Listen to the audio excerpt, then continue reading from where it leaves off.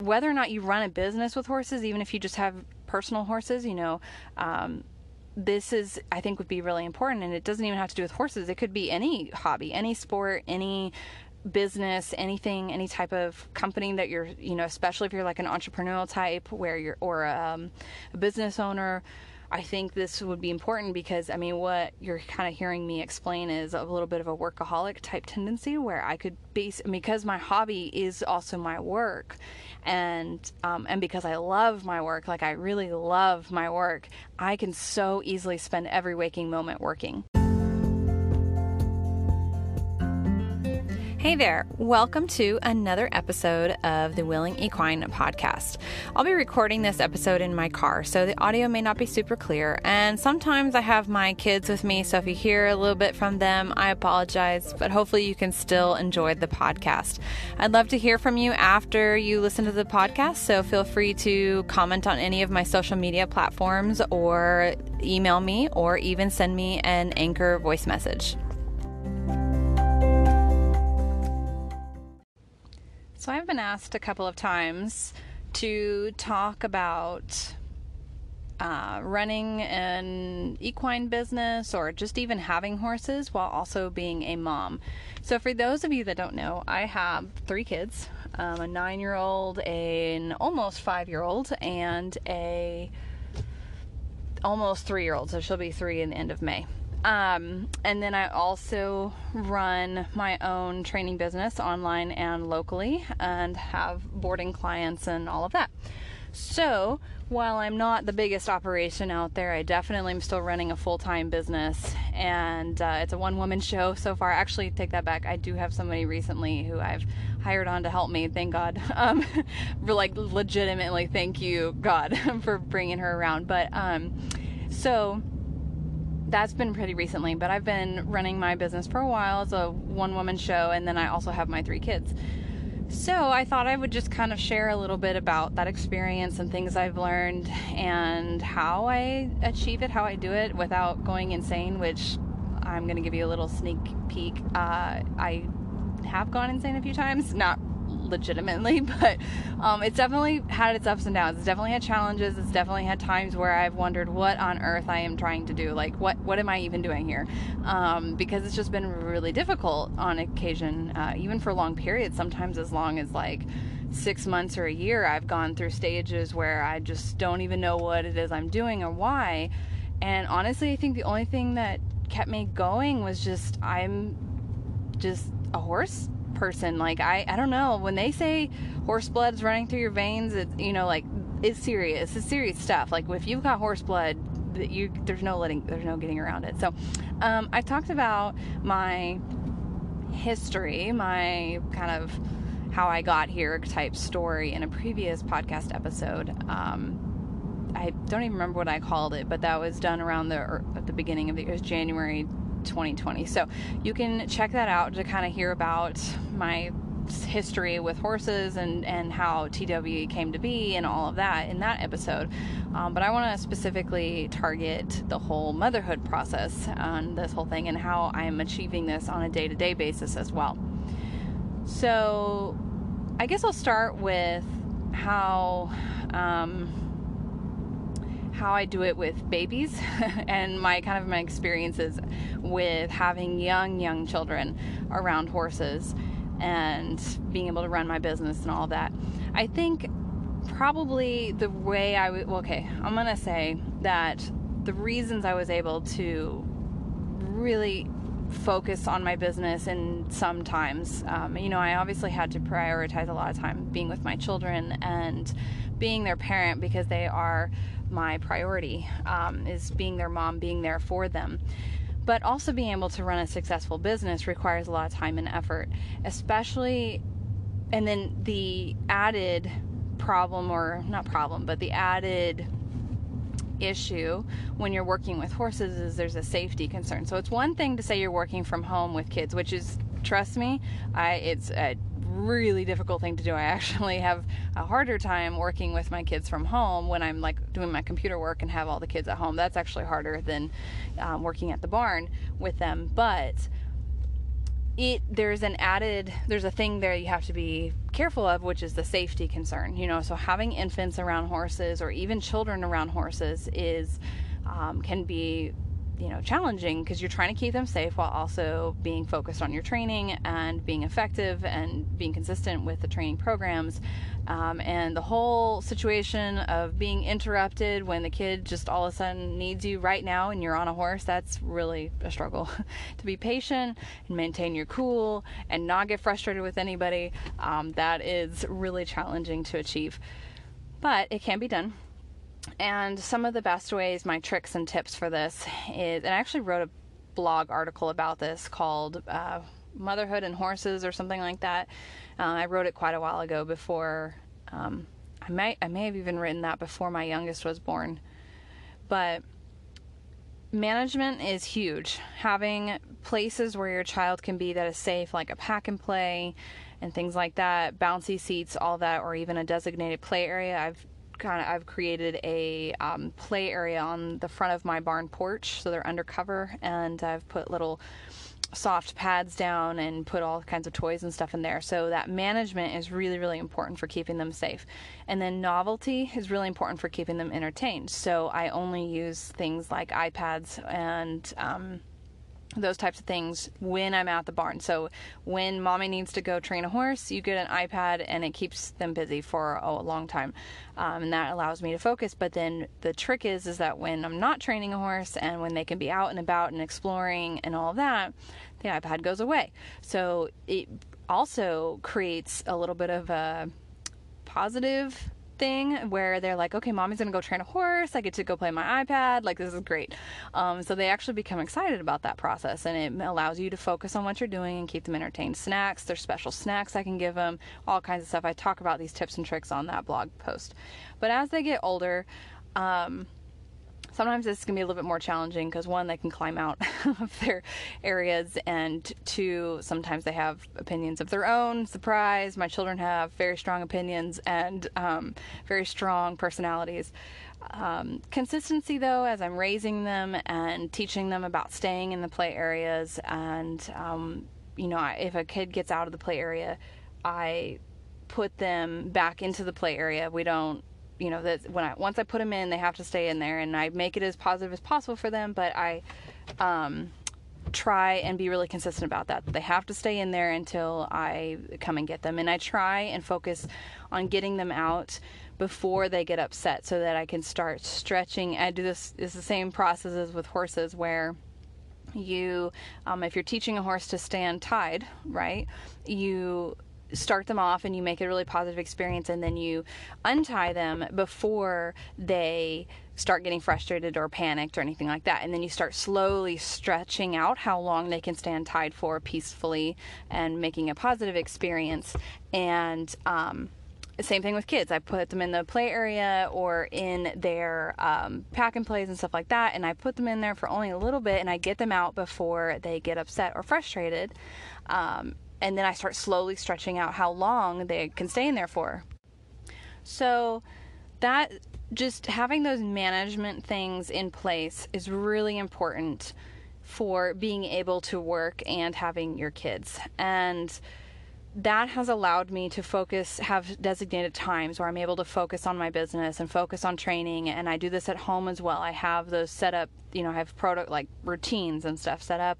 My kids expect, from this time to this time, I'm working, and they're going to have their quiet time, or they're going to get to watch a movie or something like that. And I focus only having those movies available, or whatever it is, during those times, so that they are excited about it and they want to participate in that, and they're focused on it. And it's just not one more thing where they're just like, okay, I get to do this all the time, so it's not a big deal. And this is the part that I'm just going to be completely honest about it. I've had a hard time with this other part, is limiting my time working. So the flip side of this whole situation is that I have to have cutoff times. I have to have times where I'm done with work. I have to turn it off and focus on my kids and my family. And that has been really hard for me because once I get like on a trail, once I start focusing on something, once I get on a goal where I'm like, okay, I really want to get this blog post written or whatever, and then my timer is up kind of situation, like the movie's over, whatever it is, I just want to keep going. And so I'll just push it. I'll push the time too long. I'll push my kids too long. And then I get frustrated with them because they're interrupting me. I'm like, of course they're interrupting me because I've pushed them to their limit and I have nobody set up for success. And it's just this whole issue, right? So this has been a really hard thing for me to do. But I also recognize that when I'm able to achieve it, the family life and everything is smoother. I also feel better about myself and about how much work I got done. I'm actually more frustrated or I get more stressed about work when I don't have that structure and when I allow myself to just go and multitask with the kids and not have it set up where it's like kid time, family time and work time. It's when I'm trying to do both at the same time and I'm trying to juggle way too much on my plate at the same time that I get more frustrated with the kids and I don't enjoy them as much. And I also don't enjoy my work as much and I get stressed out by work because I'm being pulled in different directions. And I feel like I need to be spending more time with my kids, but I also need to get this work done and why can't I do, and it just starts this whole cycle. But if I can, and I have periods of time where I'm really good at this and then it slips away, but if I can focus my time where I can say, okay, I'm going to work on the computer from 12 to 3 and I will either hire like a mother's helper or have them go spend some time with grandma, or they can watch a movie or whatever it is, or have quiet time, or maybe it's during my baby's naps or whatever. I have this set amount of time I'm going to get this work done, and I try and use it as wisely as possible, which is a whole nother talk because I'm really bad at multitasking and also getting distracted by things like with social media and stuff. So that's one of the reasons I derail and get into trying to juggle everything at the same time, is because my brain, I have ADD, whatever, ADHD, I don't know what you call it, but I haven't actually been officially tested, but my husband has, and we have similar symptoms, and so I'm confident. I've had many people tell me that I am classic ADD. So when I can stay focused and keep my work in those hours, and then no matter where I am in that blog post, it's like, it's done, it's over, right? I'm just done right now. That I feel a lot better about my work, and I am able to go and enjoy my kids, and they are a lot happier too. They don't feel like they're having to cry and drag me away and plead me away from my work. And I don't want them to have to feel that way. So that really helps, is having those designated hours. But to have those designated hours, you need to have routine and help. And like I mentioned, we have grandparents that live really close by. You can also hire the neighborhood kid during the summertime to come and help. They don't even have to leave the house. Like, you can all be in the same house, just somebody there to help. You can, there's so many options, and you can also have like special, like mommy's work hour play box, where they play in their rooms with this special toy box that has all these special toys that they can only play with while mommy's working. Or maybe, like, some of my kids love coloring, so I can set up this whole coloring station. Washable paints are really great, things like that.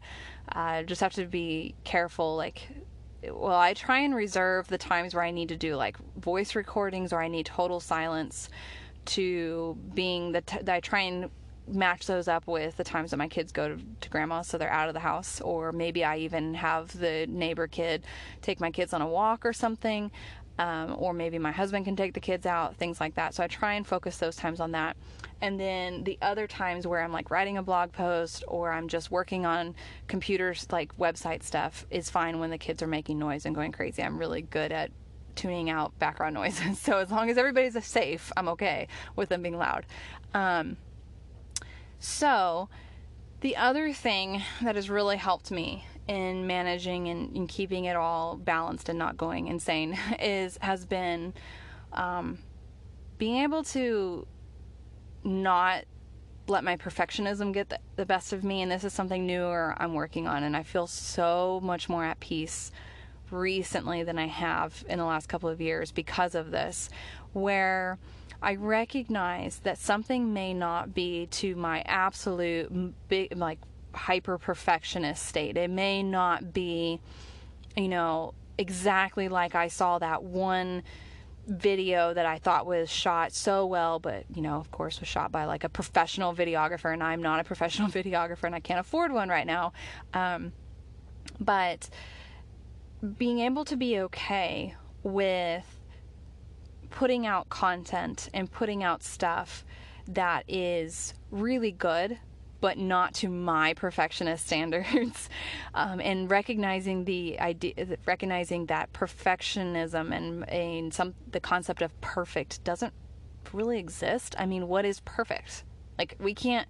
It's subjective, right? So my idea of perfect may not be somebody else's idea of perfect, or somebody else's idea of perfect, or whatever. So what is it that I'm chasing? What is it that I'm trying to achieve? What am I trying to make happen when I'm the only one that has the idea of what my perfect is?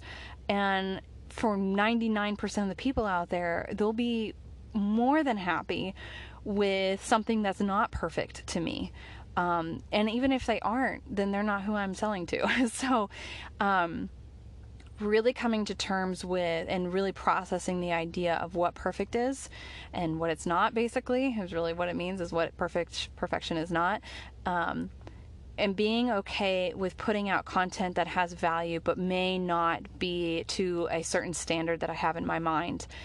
That has helped me a lot with being able to cut off my work, saying it's enough, it's good enough. Like, being able to say it's good enough has really, really made a huge difference in my family life, and being okay, or being able to juggle work and motherhood. Because if you're trying to hold on to the idea of perfectionism and your idea of perfect, and I use Pinterest perfect, if I'm trying to make my home life Pinterest perfect, if I'm trying to dress my kids Pinterest perfect, and if I'm trying to make my website Pinterest perfect, and my blog post Pinterest perfect, and my, when I host a potluck before clinic, Pinterest perfect, and I'm trying to make everything in my life perfect, I can't enjoy any of it.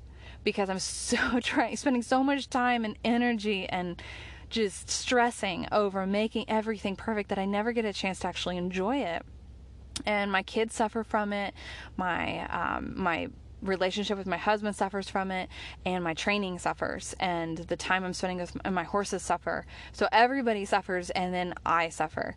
So letting go of that perfectionist idea has helped me tremendously, and embracing the idea something is good enough. There will be things that I'm going to say it needs to be to this point to be good enough, and that good enough might be further along for, let's say, I might prioritize. So that, I guess what it comes down to is there are going to be certain things that I prioritize to have more effort put into them. So I might prioritize more effort going into the production of a course versus the effort I might put into providing an Instagram video, right? So good enough for an Instagram video as far as video production quality is, I'm going to decide it's at a different level than good enough for a course video. But I have to be careful with that, because at some point, if I keep making good enough too high of the goal too high, the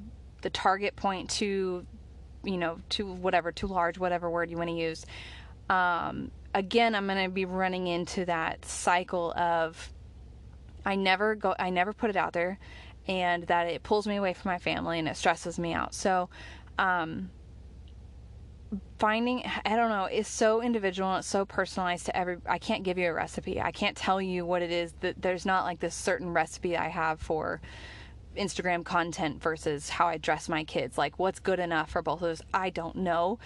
There's no recipe. There's no like, okay, so you have to, I don't even know. I'm not even going to try.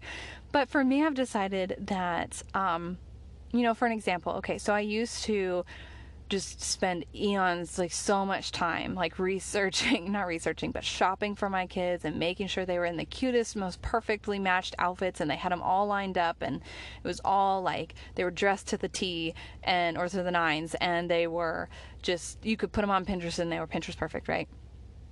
But then I realized that really wasn't as big of a priority to me anymore, and I didn't, as long as my kids were dressed comfortably and appropriately, and that they were cute, like it looked cute and it brought us both some joy and all of that, I was fine. It didn't have to be from, I don't know, whatever fancy department store and like all of this stuff. They didn't have to have 15 pairs of shoes, which I know some of you are going to be like, that's ridiculous. I never bought them 15 pairs of shoes, but you know what I mean.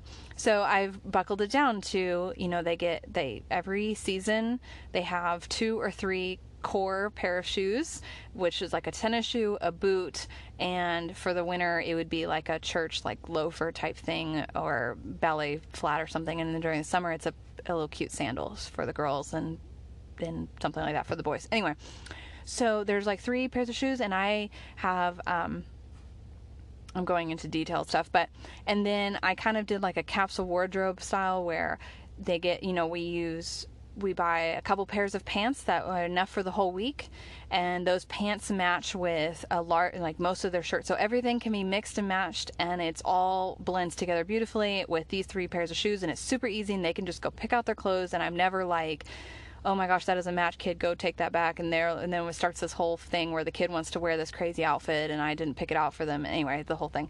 So again, this goes back to having routines and having processes in place that reduce time and frustration on one side or one area that isn't as big of a priority.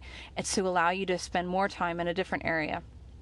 So, and I could come up with a lot of other situations that are like that, where I've come up with a process, a way of doing things that have allowed me to streamline so I can prioritize elsewhere.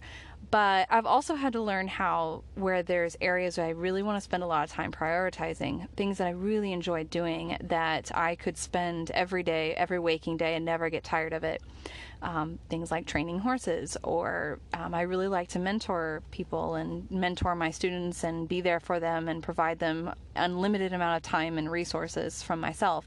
I've had to learn how to put a cap on those things in order to be the best mom I can be for my kids. So I can't spend every waking moment out in the pasture training my horses if I'm also going to be there for my kids. So some part of it is just me having to recognize that my kids are in my life, and I love my kids, and I want to be there for them, and I do not want to miss their childhood, and I don't want to miss, that the first time my kid walks, and I don't want to miss, being there for my oldest daughter when she really likes volleyball, so maybe her first volleyball game. Like, I want to be there for these things.